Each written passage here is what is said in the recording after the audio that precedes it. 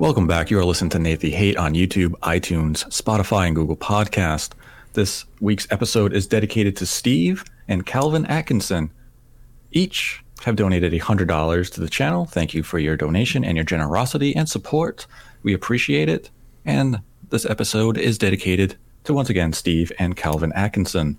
And joining me today, as always, is my co-host, Modern Vintage Gamer. What's going on, Nate? Great to be here, and I hope you had a good Thanksgiving. I did have a good Thanksgiving, though I must admit the turkey I had did come out a little raw, and because I'm colorblind, I couldn't tell it was as pink as it was, and I didn't know until I cut into it, and I put the turkey in my mouth, and it was as cold as a cold cut. Oh, no. It was rough. What you need to do is get a thermometer and stick it right in there, and if it's I think it's 155 or 160, I think that's what you want to go for. I think it hit 160. It was near the bone that was still raw, and I popped it back in for another half hour. I followed the instructions. It said for this size it should have been about 2 hours. I put it in there for 2.5, and it was in a bag. So, speed that process up a bit, and it just didn't come out right. So, didn't get food poisoning, so I should be thankful for that.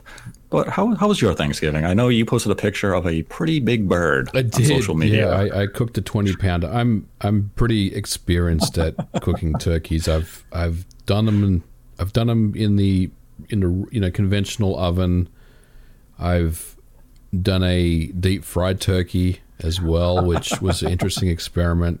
It came out good, but it was just a lot of setup and prep work. But no, we had a good one. It was a social distance one. What we basically did was we stayed home as a family, and then when the turkey was ready, we cut up pieces and sent them out to other family members that live around town. So it was a good day, but it was very, very tiring as well. Yes, Thanksgiving can be an exhausting day. And to everyone listening, we do hope you guys had a good holiday as well. And if you don't celebrate it, hope you had a nice long weekend and enjoyed some football and some seasonal beverages and food choices of your preference. And today we're going to talk about a hot topic, and it surrounds the launch of both next-gen systems, the PlayStation 5 and Xbox Series S and Series X. And it is the prominent problem of profiteering or resellers who are purchasing these systems, and they're selling them for extravagant prices on eBay, Craigslist, or really any online secondhand seller you can find. And we've seen a lot of reports coming out over the last few days where PlayStation 5s are being sold in the range for around $1,000 upwards to maybe $1,500 or even $2,000, depending on who is trying to sell them. And the Xbox Series X and S are in a similar situation, though it may not be to the extent that we're seeing with the PlayStation 5. And that's not due to lack of interest with the Xbox. It seems that it may simply be that resellers weren't able to get their hands on as many Xboxes because Microsoft's supply seems to be a little lower than what we're seeing for Sony, especially in the Western markets. We know that Sony and Microsoft really didn't allocate all that many units to the Japanese region. They've been prioritizing the North Americas and European regions. MVG, you got an interesting email last week from a reseller. Why don't you take us through that right now? Yeah, so this tweet actually has been picked up by a few outlets, and I don't want to say it's gone viral or anything like that, but it's garnered a lot more interest than I had first anticipated. But I got an email from someone on November the 16th, which is, it's been a couple of weeks since the email. And when I first got it, Nate, I just looked at it and I just deleted it because, as a YouTuber, you tend to get like a lot of promotional style emails about, hey, can you review this game for me? Or can you, review this product for me? And most of them are things that I'm not interested in looking at, and this was one of them. But when the Scalper story started to gain traction, I remembered that email, and I was like, oh, I wonder if I still have it. And it was in my trash folder because that's where I sent it to Like I said, I didn't really give it too much notice. And I thought, well, hold on, let me look at this again. And basically, the email says, "Hello, MVG. My name is such and such, and I work for a PS5 reseller. I would like to know how much you charge for a 10-second ad in one of your videos. Please respond back." And it's like, this is an interesting email that I received, especially with everything that's been going on. Like I said, when it happened, I didn't really pay it too much attention. We know that there has been severe shortages of the PlayStation 5. It's impossible to find one. When they do go on sale, whether Walmart has their 3 times a week or 3 times a day drops of like 50 systems or whatever they're trying to sell, those things get sold immediately. So I mean, the chances of the average person, you and I, getting a PS5 right now is zero, right? So I just kind of felt like, well, it's the situation that we're in now. But when I thought about this more, Nate, I was like, this is actually interesting. What does this actually mean? Like, are we to believe that these resellers are sitting on a lot of stock and they need more advertising, more help to get rid of them? And I think that's the only kind of conclusion I can come away from this. Now, I'm not suggesting that this reseller that emailed me is a part of the the big groups that have the 3,500 PS5s, the well organized scalper groups that have been in the media recently. But I do think it's interesting that they are turning to YouTubers for advertising, and I'm wondering if anyone else received something like this as well. I definitely would like to know if this went around to a couple of YouTubers. But I mean, what do you make of this? I mean, for me, I think honestly, I'm not saying that they're desperate to sell their stock right now, but I do think they are looking at every possible angle to advertise, right? I mean, you put a 10-second ad spot on a video. You put an ad spot on a video because they know that I'll get at least 100,000 views on a video, right? So that is advertising for them. But look, to be very clear as well, this is not something that I would ever have taken up and accepted in any situation. This is not anything that I would be interested in. But what do you think about this tweet? If you got something like this in your inbox, what would you make of this, and how would you respond to it, if you would at all? Yeah, like you, my initial reaction would have been, you're going into the my trash. It probably would have been filtered into my spam folder, in all honesty. But if it somehow did make it to my inbox and it did catch my eye, I would have deleted it.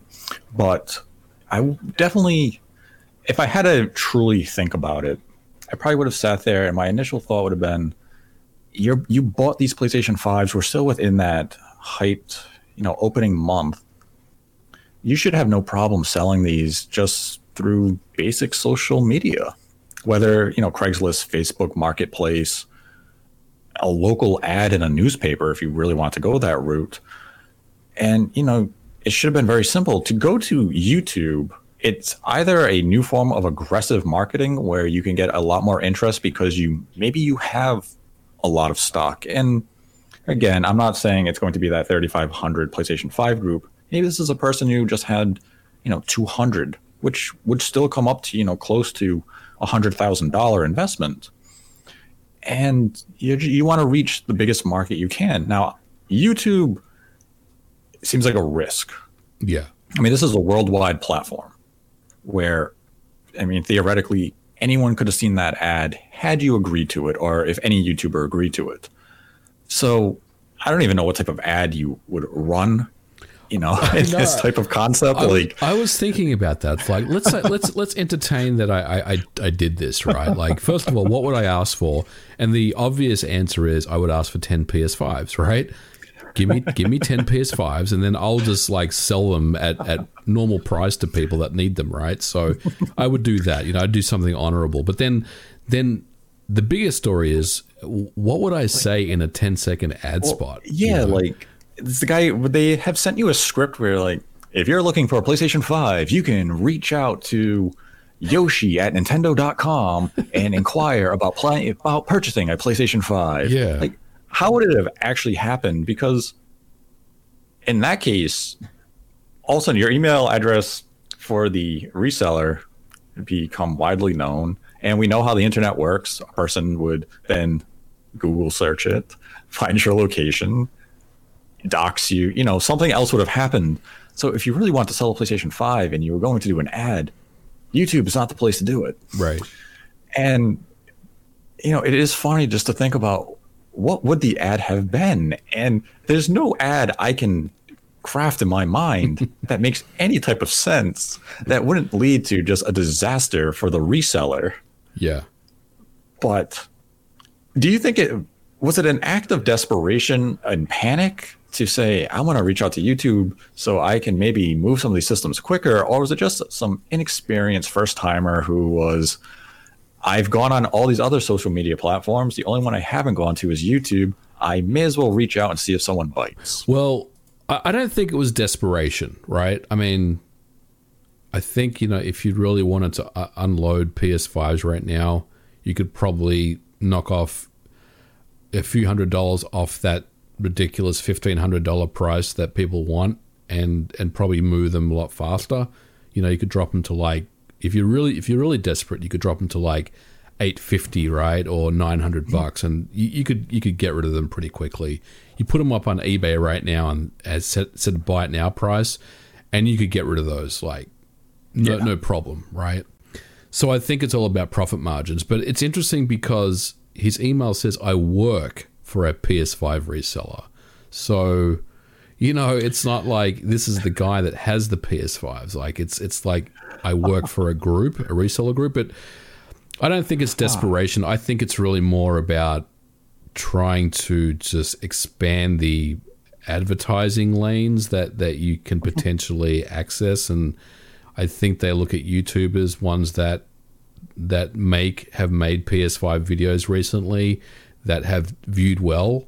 Like I'd want to know if like someone like Mystic, who obviously covers PlayStation and is a very, very popular YouTuber right now, got a similar email as well, because I think they're just looking at people that make PS5 content, have recently made PS5 content that has done well on in the algorithm, and trying to just open up more lanes of ways to sell their product. So I don't think this is a situation where this guy has to pay his credit card at the end of the month and he's got like 20 PS5s, and he needs fast money. Because I think if that was the case, like I said, he'd probably need to drop the price. He'd probably drop the price and he'd be able to sell those. One thing that just stood out to me is that you said in the email how the individual wrote that they work for a PlayStation 5 reseller. And the first thought that came to my mind is commission. Yeah. They want to sell as many PlayStation 5s as they can, maybe by a certain deadline, because they get a higher percentage of cuts. And then that email makes a little more sense than, just like an individual who has, let's say, 100 PlayStation 5s that they're trying to flip. If you're part of a bigger group, and maybe that's the incentive, you reach out, you can sell this amount of, your allotment of PlayStation 5s by this date. We give you a bonus and you get a higher percentage. And then it makes a little more sense then.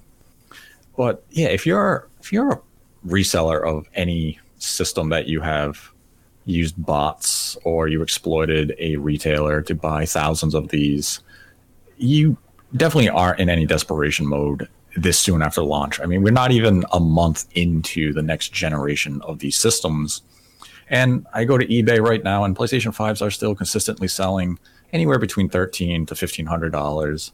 So yes, there is profit to be made here. And, you still have the holiday shopping season we're still in the prime of it. Do you think those prices will start to drop as A little bit. because I mean, eventually the scalpers are going to be sitting on product, and they're going to need to move them. Like once stock allocations start to come back, and you like the day when I can log into Amazon and I can add one to cart and buy one without it getting taken out from under me, right? I mean, I think I'd be pretty worried if I was in one of those groups that was sitting on 3,500 PS5s. But eventually they're going to have to drop the price. But I don't think they're anywhere near that point right now. Given the fact that these systems and Microsoft and Sony have both said that everything is limited supply until end of fiscal year or start of fiscal year. Yeah, and that's the thing is, I don't think they have to be desperate in the immediate, because it's still the holiday shopping season. You're still going to have people say, oh, no, I promised my kid one of these next-gen systems. I have to pick it up before the holiday because I don't want to disappoint my child. They're spoiled, or, maybe this is just the big gift that you just really want to get them for as a holiday gift. And some will act in that moment of saying, I know I can get it for $1,500. It's a lot more than I want to spend, but I'm going to give into the reseller, which don't give into these high prices. They eventually stock is going to become abundant. Wait out a few months. But people, you have that FOMO effect. People don't want to miss out. It's the new hype. And because we are several weeks into the launch of these systems, you start to lose that hype a little bit. It's beginning to subside, but that roller coaster is going to come back up. And it's right around Christmas is that when we see that rise again, because you see friends who may have gotten it as a gift, or you see maybe, other friends who are parents say, oh, I happen to get my kid a PlayStation 5, or I got a PlayStation 5. And you say, oh man, I got to find one. So you start getting that FOMO effect again. But then come December 26th, that roller coaster is back down. It's evened out. That hype level has leveled off, and you're okay with waiting. It's really just that holiday rush. And that's what these resellers lean into, is that they want to guilt you into buying this. And one thing that these groups never account for is that you're not the only one. There's always a large number of resellers. And what happens when you have a big number of resellers and you have them buying, 3,000, 4,000 PlayStation 5s, is you oversaturate your own market, which will bring down the price. If I go to eBay and I see that there's 2,000 PlayStation 5s up there, why am I going to give you $2,000 for yours? Right. Somebody on that list of 2,000 options is going to come in at a lower price. Maybe it's going to come in at $1,100. Well, now that might be the new baseline. That's what people are willing to pay. Yeah. And I mean, I guess that's the risk of this, and I put this in air quote, business, that you have to take if you're a reseller of these high-end, electronic products. You live off hype, you live off FOMO, but once those pass and you have excess stock that you have to get rid of, you're going to come closer to that retail asking price of $500, or you're going to go back to the retailer, which you bought all these from, and you're going to return them and you're going to break even. And then, people are going to buy them in the store like they should be able to in the first place. And that brings up the bigger point of one talking point that I've seen consistently is that people say scalping or reselling should be illegal. And there's nothing here that is illegal. People are buying a commercial product and they're choosing to sell it. There's nothing illegal about this action. The problem in and of itself isn't that there is a group of individuals buying thousands of these systems and selling them for profit through social media. The problem is the means in which we are able to purchase these products. And this means the fall is on the retailer or even the console manufacturer with their online store. Sony had their PlayStation Direct queue, which didn't even make sense. It had no rhyme or reason as to how it placed you. And when it originally came out, there was an easy way to exploit it. If you had ad block on and you used Firefox, you could skip the entire line and go right to the checkout. Yeah. Well, they eventually did patch that and they fixed it, but it was exploitable for several days during the launch week. And then you have, Best Buy, Walmart's, you have bots set up that pick up all that stock the second it becomes available. This is now what, the second, third online era launch of hardware. Yep. I mean, I don't recall really the Wii and the Xbox 360 and how online shopping was back in 2005, 2006. I was still going to stores doing pre-orders. Mm-hmm. So I'm not sure really how things were then in terms of online ordering. But it was bad. I was one of the people that missed out on a Wii, and I had to wait because you remember how the shortage of the Wii was? Oh, yeah. I had to wait 6 months before I got a Wii. Literally 6 months. The Wii was a mess. I was working at a GameStop at the time, and I remember my store had 15 Wii pre-orders when we opened them. And every single week when we got a new shipment in, there were people following that UPS truck. Even if we didn't have Wiis, they would sit there and say, "Did you get an order of Wiis?" And we'd be like, "No, we didn't get any Wii in today. They're coming in sometime this week, but I don't know." And it was always the same group of people. Some would camp out in the store when I would open at 9 o'clock, and they'd stand there until noon until the UPS truck showed up so they could hopefully get themselves a Wii. And again, I guess that was before really online shopping became a big deal. And the Xbox 360 was another disaster for in-store pre-orders because I was still I was at EB Games at this point, and we never stopped taking reservations because Microsoft never cut it off. So we had 300 in-store reservations, and we only got 10 systems. Yeah. And it took months to go through the reservation allocation. And, that was a disaster. But we saw the launch of Xbox One and PlayStation 4 and Wii U, and that's when online retailers, I guess you would say, were more prominent. And that was a mess. There were some issues there. It didn't seem that bad, though, did it? It didn't seem that bad because the Wii U you could find in stores. Yeah. Fairly fast after launch. Right. But even the PlayStation 4, I remember because Amazon kind of messed with me bad. I pre-ordered a PlayStation 4 in September when they became available. And then it came launch day and they never shipped my system. And I was talking to chat and customer service saying, "When's it going to ship?" And they're like, "Well, we don't ship them till launch day." I was like, "Yeah, but that's today." They're like, "Yeah, we'll get around to it eventually." And they never shipped it as it got later into the day. And I was noticing on Amazon's website that they were having PlayStation 4s in stock for order on launch day. And they were up there for a while. Yeah. And it was aggravating to me that I could have bought a PlayStation 4 on launch day from Amazon and they would have shipped it out that day. Meanwhile, the one I pre-ordered 2 months prior still wasn't being prepped for shipping. And that's one thing that we haven't seen this gen is really available stock on launch day due to more limited supplies, I guess, in some cases. But how have none of these retailers, be it Best Buy, Microsoft, Sony, GameStop, how have they not come up with a solution to prevent bots or prevent people from exploiting their own vulnerabilities in their system where I can add 1,000 PlayStation 5s to my cart? How is this still an issue? Honestly, Nate, I think they don't care.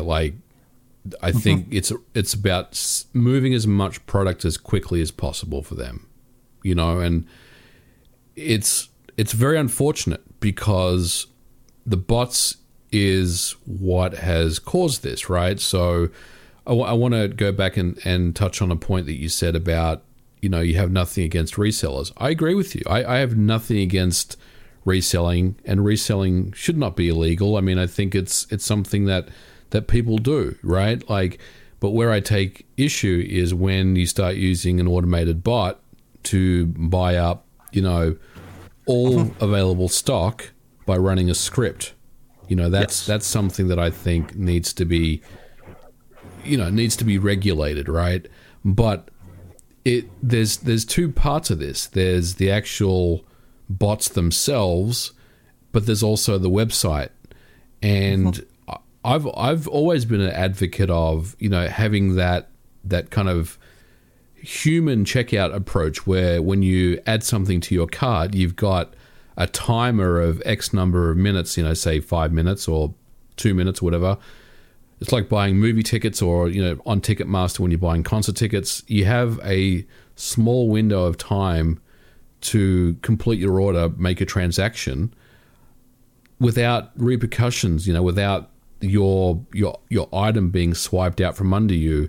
And I think that's where things really need to change. But unfortunately, Nate, I don't see it happening. I think Best Buy, Walmart, all these resellers, all these sellers want to move as much stock as they can as quickly as possible. So I think it's counterintuitive for them to do that. Like if you add something to your cart, then you're basically blocking everyone else from getting it. And I think that kind of goes against what they're trying to do. So, I mean, hopefully, we'll see some changes when this happens. And the thing that is really frustrating is that every time we hear about this, every time we hear about a new product that's going on pre-order, we always hear things like it's going to be different this time. It's going to be a smooth launch. Everyone should have the opportunity to get one. And I mean, that's just a bunch of BS, right? When you've got bots that literally buy things as soon as things go live, there's no chance for an average human to get a hold of a product. And I was very fortunate to get, a Series S. I didn't get a Series X. I thought I got one, but I didn't end up getting one. Amazon canceled my pre-order, and I was very lucky to get a PS5. But, I worked very hard to get one like everyone else did, and we shouldn't have to do that. We shouldn't have to be competing against automated computer programs to get the product that we want. But I think ultimately, I think these websites need to look at ways to make it fair on people. There has to be a solution where the shopping cart or the transaction process, fools a average computer bot. It just throws them off, right? So they're basically rendered ineffective, and that's easier said than done, because I mean, essentially, I think all the bot is doing is just, recording that process of checking out of a website, right? But there has to be a solution here, and I think we need to get there. And unfortunately, I can't see it happening. But what do you think? I mean, do you think that these retailers are starting to think about how they can make these products fair for everyone, where they can get an average person can get the product that they're looking for? I mean, I'd like to think that they are, but you do bring up the good point of, if I'm Amazon or I'm Best Buy, I just want to move product. I don't care who's getting it. I don't care if it's a bot. I just want your money. And that's the issue here is I buy art prints as like a collector, and some of the sites I buy art prints from do, as you say, I get into that checkout and it says you have 5 minutes, because as far as it's concerned, the print I have in my cart is sold. Yeah. If I don't check out within that time allotted, it goes back into the inventory, and someone who is waiting in line can then add it to their cart and they can buy it. And the fact that we don't see that with, at system launches is just confounding. It's a simple thing. Maybe it isn't that simple to actually implement, but find a solution. I mean, Ticketmaster or like Hamilton. Were Hamilton tickets being bought up by bots, or were they legitimate people when they were going for, on sale for Broadway shows? Right. I mean, I never tried because I wasn't going to New York to see Hamilton. But I saw like people post pictures on social media where it showed them, I'm 12,000th in line and I have a 5-hour wait until I can get tickets. Do that for consoles. Yeah. Set up an actual queue that works. And it's set it up one per customer and make it, you can't exploit it. Yep. I don't care if you have to put 1,000 captchas before it. Do something that can prevent this from happening. And I mean, if I'm like the Microsoft Store and Sony's PlayStation Direct Store, they should be the ones who have the best setup in place to ensure bots aren't picking all their, inventory. Best Buy, GameStop. I mean, GameStop had some weird setup on their site where they claimed they were putting you in a waiting line, and then the site wouldn't load until it let you in to check out, and then you would never advance. And then if you reload the site, it'd be like, oh yeah, we sold out. Like, no, you didn't. How did you sell out? Like, oh, because our waiting line didn't work. And they have to come up with something. And I don't know what the answer is. Like, if I'm GameStop or Best Buy, do I prioritize maybe in-store orders over online orders? I mean, obviously not in the year of 2020. Right. But if this happened in 2021 or we weren't in a pandemic, would I prioritize most of my allocation to in-store pre-orders over the online, because online I can't control? I think so, but I mean, I know GameStop were selling, that they had pre-orders where people would go to the store and pick up their pre-orders, but I kept hearing they only had like maybe between 5 to 20 systems per store to sell aneway. Yeah, I mean, I think ultimately the problem goes back to there was just not enough stock to go around, and that cannot be discounted here, because okay, you've got a reseller group that has 3,500 PS5s, but if you look at that article closer, it's a scalper group, but it's basically, it's not just one person, right? It's like this organized group of people where they want you to sign up, and then you get access to this bot program, and then you can buy up using the bot, and then you use the Facebook group to sell your console or resell your console and make £100 profit on it, or whatever profit you want to sell, you want to get back on it. So it's not just like one guy or like a couple of people. It's like this group of, like, they're encouraging people to sign up, run this bot program, and make some money doing it. Yeah, it's kind of like it's like a little mafia. Yeah, where they are the Don and they're the captains, and they're sending out the soldiers, us, who gives them the money to get this subscription that then will claim a PlayStation 5, and I can then sell it for profit. And I mean, that's the thing. Like, it's basically, at least that 3,500 PlayStation 5 console thing, it was basically organized. I can't say organized crime because this isn't illegal, but this was an organized, calculated move. Yeah. This was a maneuver that was fully planned out, and they knew exactly what the exploit was going to be. They knew how to attack.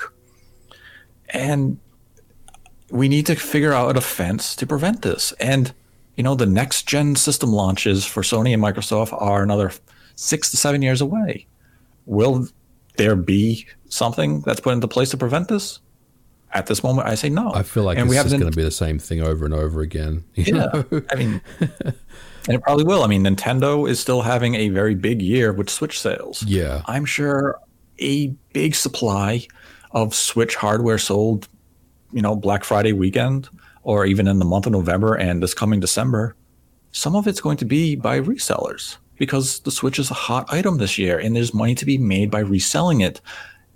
I don't think we're necessarily going to see a group buy 4,000 Switches to sell them on Facebook or eBay. But there is going to be a certain percentage, hundreds of them, maybe, being resold. So, I mean, it's not exclusive to this PlayStation 5 and Xbox Series X. It's also the Switch. And if a Switch revision comes in 2021, we're going to see a repeat of it there. But due to it being a revision, and, Nintendo can ship millions of them, and there's not going to be tons of us sitting and saying, I got to get my hands on that right away. Restocks will be ample. PlayStation 5 and Xbox Series X, though they say they've shipped more than the predecessors, do you believe that? Like, do you believe there are more Xbox Series X's and Series S's and PlayStation 5 shipped than what we saw at PlayStation 4s and Xbox Ones? I don't believe it. Like, it goes back to the ease of getting those, the last generation systems. Like, I got a day one Xbox One, the day one edition.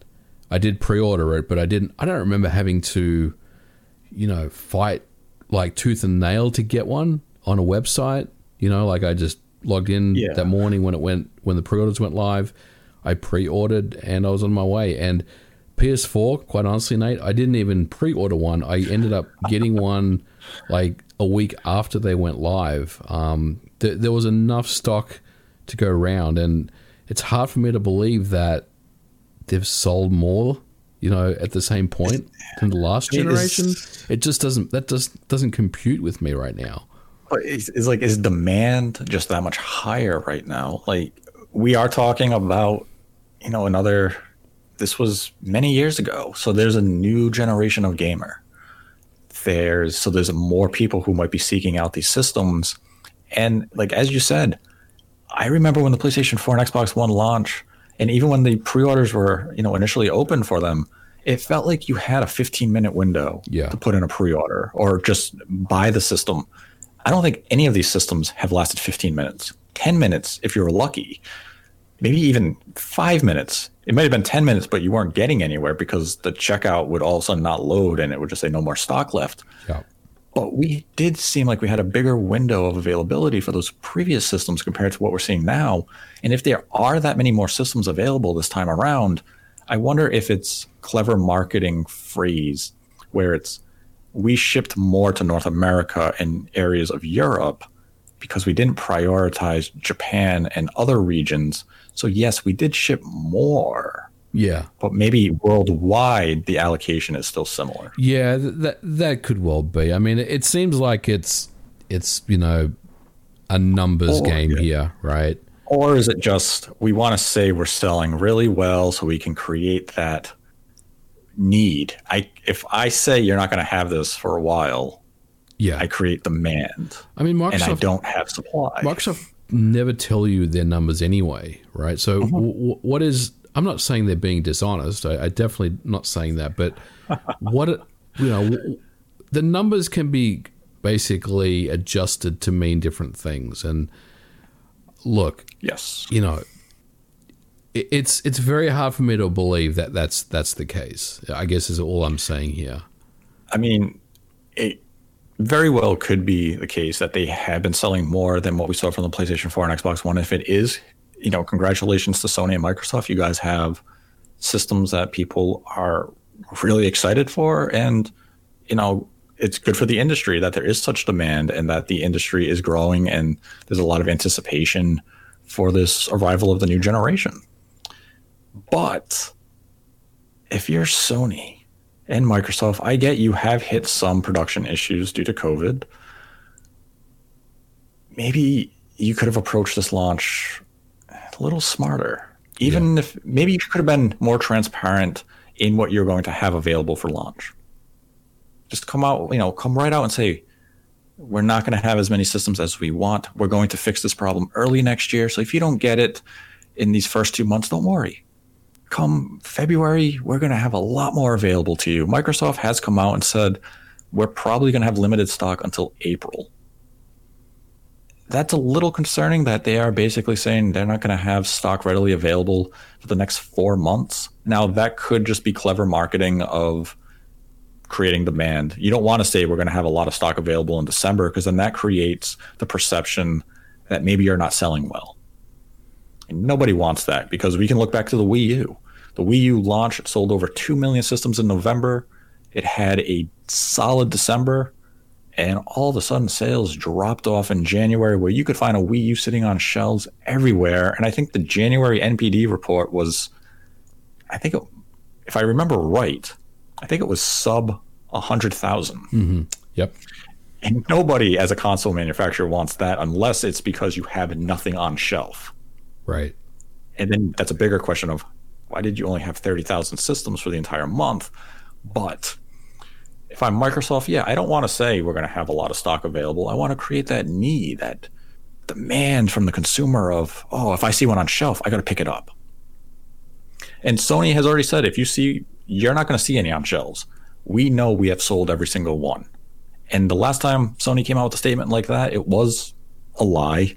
It was when I think it was Jack Tretton said, if you see a PlayStation 5, or it might have been Jim Ryan, if you said, if you see a PlayStation 3 on the shelves, I'll give you $500. And the GameStop I was working at, we had 7 in the back room because nobody was buying them. And I'm like, I should take a picture of these and send them to him. Like, take my $3,500.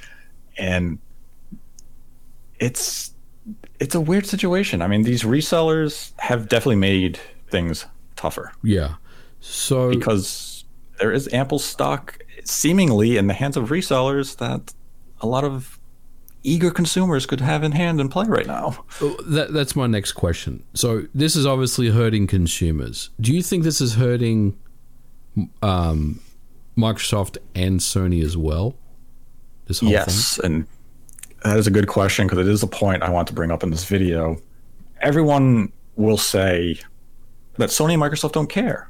They're getting money even from the scalpers who bought it from the retailer. But is Sony and Microsoft really making money? We know that their profit margins on hardware, especially at launch, is razor thin, if even existent. And these systems, I believe Microsoft and Sony have each come out and said they're going to take a loss on this hardware. Microsoft said it for the Series S. They're losing money on every Series S sold. And the X, we don't know if they're making a profit. So we can operate for this discussion that neither company is making money on hardware. Where they make money is from the game you're buying, the extra controller, the Game Pass subscription, PlayStation Plus, Xbox Live.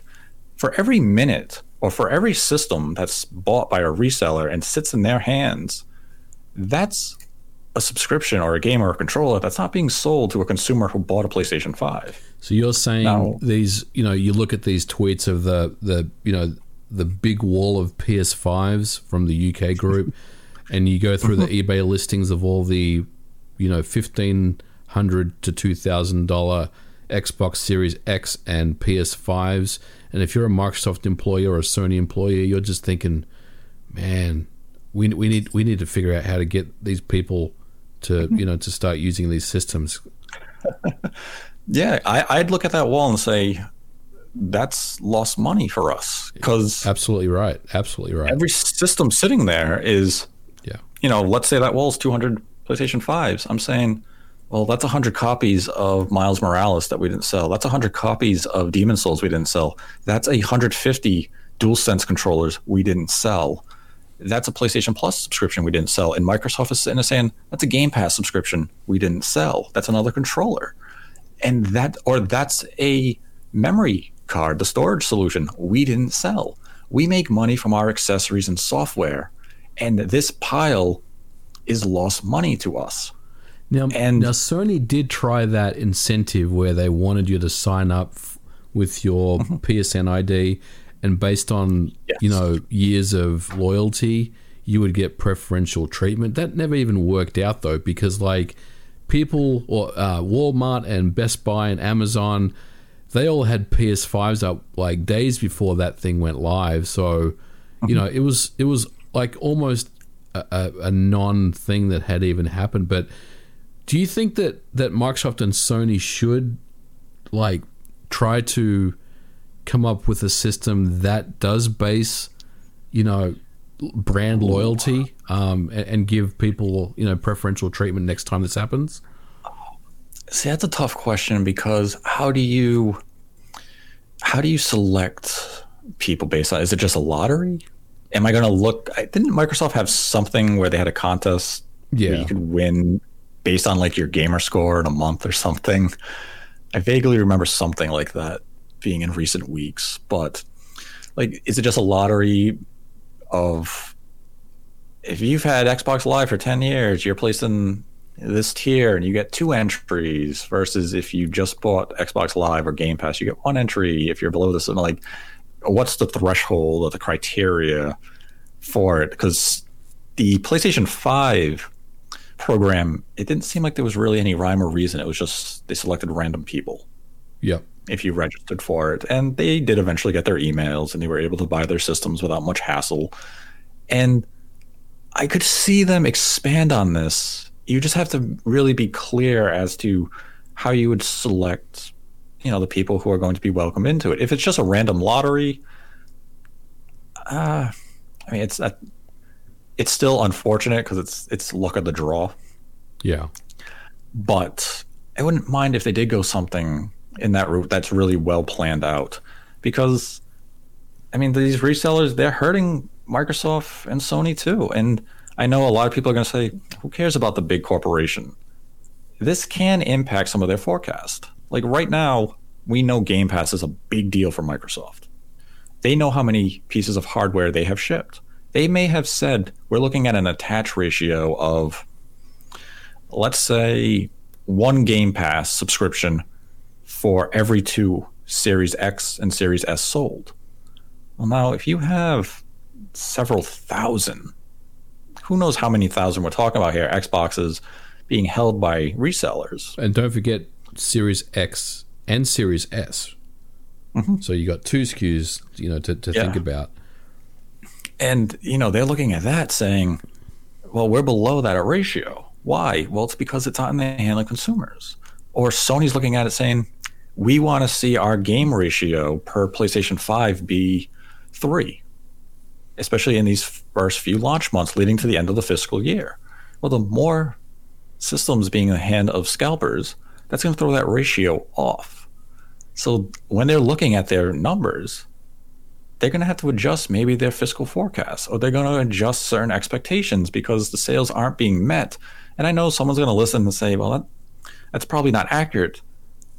Yeah, because in the grand scheme of things, what's 3,500 PlayStation 5s? If they shipped, let's say, 3 million in the month of November, what's 3,500? It's 1%. But that's one group, though. I mean, I guess we don't know how many, scalper groups are out there and how many PS5s are in the reseller market, but it's a damn sight more than 3,500. I mean, like it's not going to be in hundreds of thousands, but it could be easily 50, be in the range of 50K. Yeah, it could be 50K, and I mean that's a lot of PlayStation 5s when you as a company are looking to sell software and accessories to really begin to make your profits, because a $70 game there and another controller. Now those are each DualSense is $70. Yep. So it's $140 to one system. Now let's extrapolate that by 50,000 systems. Talking some serious change now. Yeah. And for a company, you look at these type of stats. You look at the attach ratios. You look at new subscriptions based on the hardware sold. And this is messing with them. And it's something that I haven't really seen anyone discuss, because I get it. You want to focus on the consumer, especially when it comes to reselling and scalping of new hardware. You want to focus on how, the consumer is, for lack of a better word, getting screwed. But the companies are also getting screwed. And I get they're not as big of a victim as the individual who's desperately seeking out a PlayStation 5 or Xbox Series X right now and can't get it because the scalpers continue to screw them over using bots. But this impacts the entire industry. And that's where you don't give in to these type of sellers. Wait it out. They will either return the systems or they're going to start slashing their prices because they don't want to sit on that stock. Because the individual who dropped $100,000 on PlayStation 5s, they probably don't have cash in hand to cover that. Yeah. They need to sell it to pay their credit card bill or, pay that balance. And you wait them out. They're going to be, if you wait a scalper or a reseller out, they're going to be the ones to blink first. Absolutely. Yeah. They'll drop their price before they, do anything else. They have to. They have to. They're the ones who have to act, not the consumer. Eventually, their margins will continue to shrink. And yes, and hopefully, when that, like I said, when that time comes where you can log into Amazon and add a PS5 or an Xbox Series X to your cart and check out on without being interfered with, then that's when you'd be. If I was a scalper, I'd be pretty nervous. About the 300 I'm sitting, I've got sitting in my garage, that I'm trying to sell for a profit. And that's the thing is, if all of a sudden I can go to Amazon, even if it's only a 10-minute or 15-minute availability window, that's just cut into my price probably 20 to 30% because it's available for 15 minutes today. What's it going to be available next time? What if it's 20 minutes? Now, next thing, it's an hour. My profit margin is shrinking. I have to act because the consumer is now looking away from me saying, I can get it for retail price. I'm not even going to look at you anymore. And that's where the consumer has all the power. And that's what everyone has to be reminded of. You have the power. If you don't give in to the scalpers, they don't have anything. All they have is a big pile of systems that they have to return to the retailer. So don't give in to them. Make them blink and say, I'll sell the PlayStation 5 to you for $550.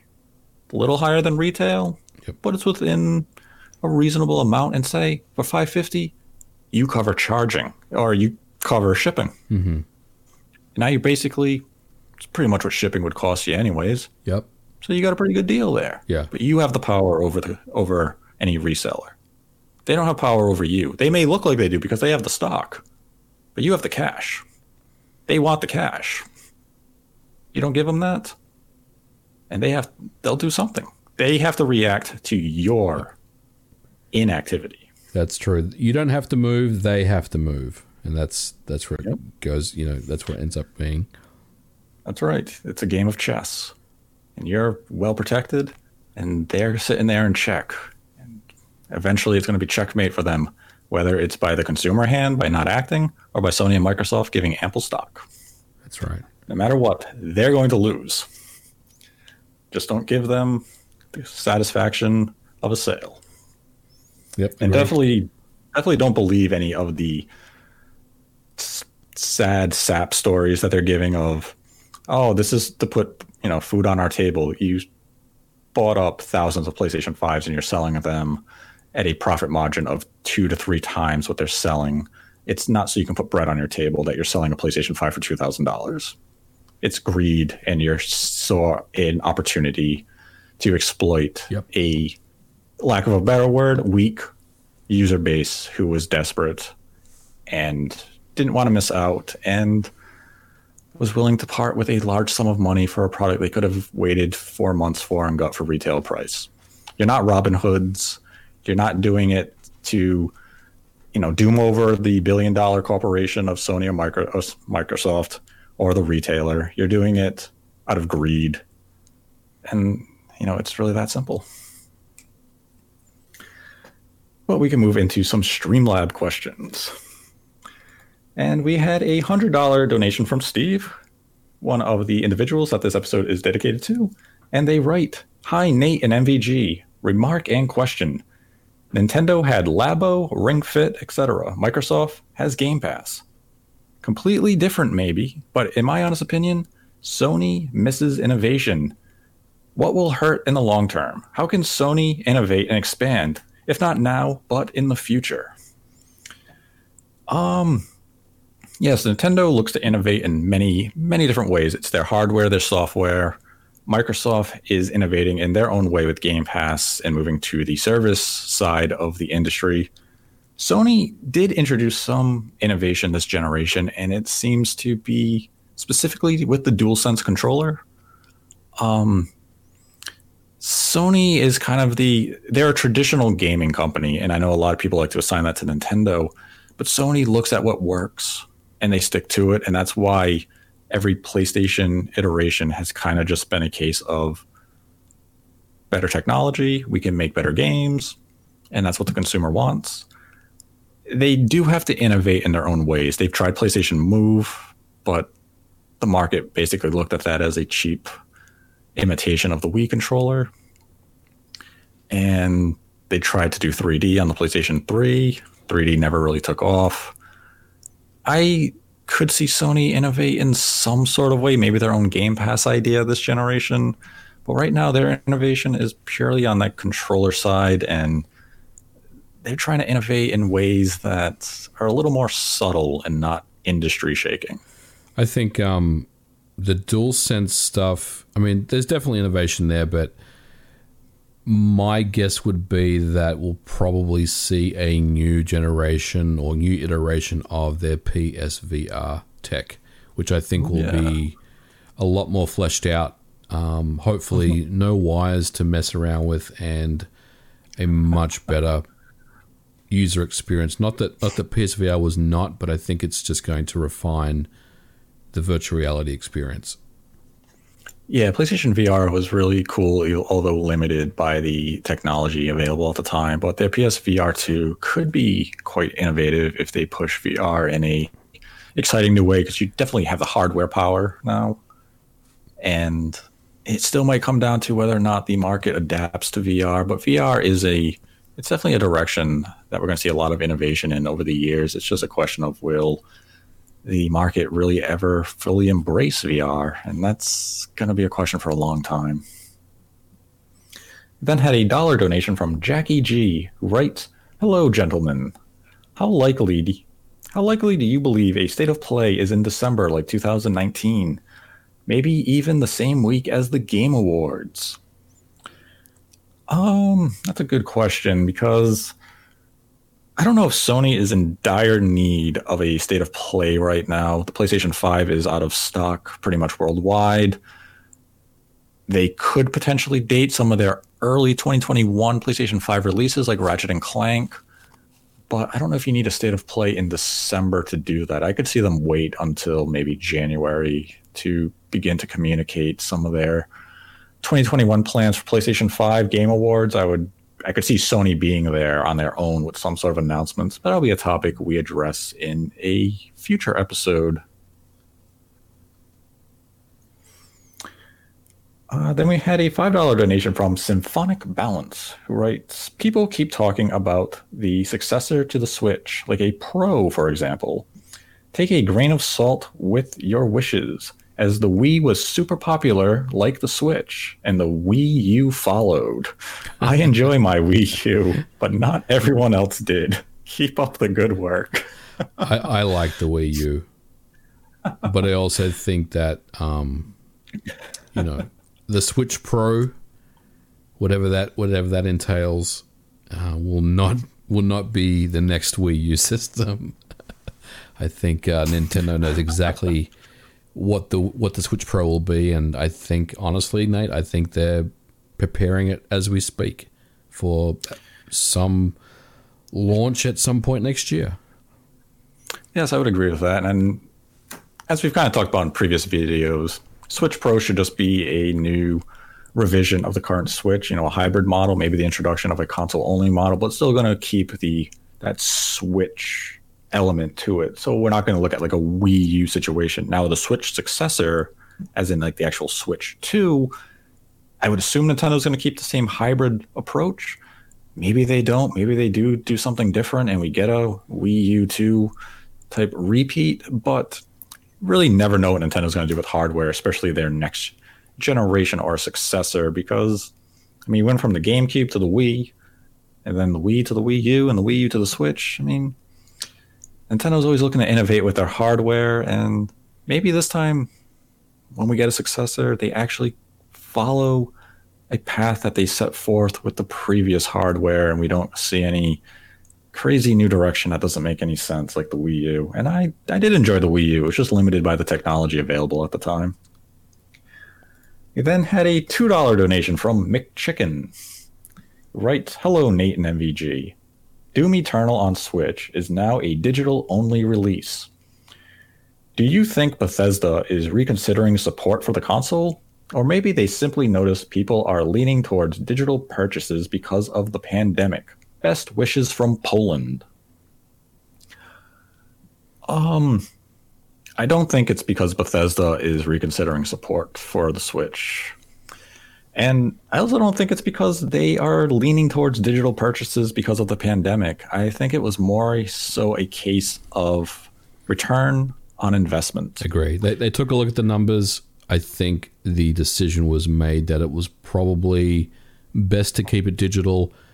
The game, I believe, Nate, is an 18 gigabyte download for the Switch, which means that it would need to fit on a 32 gigabyte cartridge, and there is a pretty expensive cost in doing so. So I think the ultimate decision was made that they probably weren't going to make it would significantly eat into their profit margins, and I think they decided that they would leave it as a digital download. Yes, like they could have gone with a 16 gig card and done the mandatory 3 gigabyte download, but the 16 gig card is still a little pricey. They could have got away with it at $60, which they are charging for this. But I think at the end of the day, one factor that has to be touched on is when Doom 2016 came to Switch, Nintendo published it. So they ate some of that cost to bring the game to retail shelves. Nintendo is not footing that bill this time. This is a Bethesda fully published game on the platform. And if we actually look at Bethesda published games for Switch, they have all been digital only. Skyrim was also something that Nintendo assisted with distribution, but Wolfenstein Young Blood was not. And I think Nintendo also had a hand with Wolfenstein 2 on Switch. I'm not 100% sure of that one, though. But like Wolfenstein Young Blood was digital only, and now seeing Doom Eternal be digital only, I think it's just Bethesda looking at the cost of the carts and maybe what they're expecting for potential sales and saying it's not worth us doing retail at this time. Maybe down the line we can consider it, but right now, digital only, and we'll see how the sales go. I will pick it up on the Switch. I enjoyed Doom 2016 on Switch, and I'm curious how they got a game that is even faster and more wild, like Doom Eternal, to run on Switch and see how good of a job Panic Button did. Then had a $5 donation from Skit Tittles, who writes, I love Yakuza Like a Dragon. You love Yakuza Like a Dragon. Can we talk about how good Yakuza Like a Dragon is? It is a great game. It is one of the best turn-based RPGs I've played in recent memory. I need to get back and keep playing it. I started playing it. It's cool, but I played and finished Judgment this year, as is the joke on the Spawncast. I really enjoyed Judgment, but those games, they require a significant amount of time to play through, and yes. I just wasn't ready to jump into another one. But I've heard amazing things about the game. I've played about an hour of it so far. I've been enjoying it. Once I get through the backlog of games I'm currently working on, I'll definitely revisit it.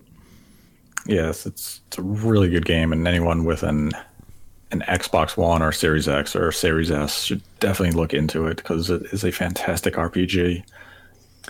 We then had a $100 donation from Calvin Atkinson, who this episode is also dedicated to, along with Steve. And Calvin writes, Hey Nate and MVG, what do you think the chances of a Pokemon MMO ever happening are? Because I'm fairly convinced Game Freak wouldn't want to do it, and Nintendo wouldn't be willing to hand it over to another development team. I think the only Pokemon MMO we are ever going to get is Pokemon Go. Yes, I would agree. I don't think there's anything else beyond that we'll get. Yeah, Game Freak seems pretty set in their ways in the direction that they want to take the Pokemon franchise, and it works for them. Look at Pokemon Sword and Shield. I think it's just around 20 million sales now, and the DLC was very well received. Crown Tundra has been praised, and it was actually more praised than the base game because it really opened up a lot of areas of the game, and people like the exploration and the new areas. So hopefully the next Pokemon game is more like the Crown Tundra DLC and less like Sword and Shield's base game. And that may please the Pokemon fan base that was looking for a little more in a next-gen home console Pokemon experience. But it does seem like Game Freak and Nintendo aren't going to explore the MMO scene with this franchise anytime soon. And this has definitely been one of those wants of people dating back to since I was a kid, where people would look at games like World of Warcraft or Guild Wars and saying, could you imagine a Pokemon game like this? And I mean, that was 20 years ago, and we're no closer to that dream coming true than we are now. So maybe in 100 years. We then had a $25 donation from Zadia Quest. They did not leave a message or a question, but thank you for the donation. And that will do it for today's episode of Nate the Hate. I'd like to thank MVG for joining me as always. Thanks for having me on, Nate. Great to chat as always, and I think we'll probably have another episode later on this week as well. Yes, this may be a double dose of hate this week, so you'll have to stay tuned for that.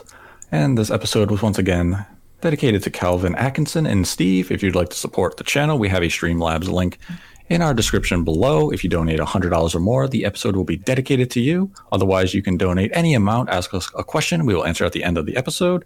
And you can find a link to MVG's recent videos in which he does some emulation on the Xbox Series S in the description below, as well as a link to his YouTube channel.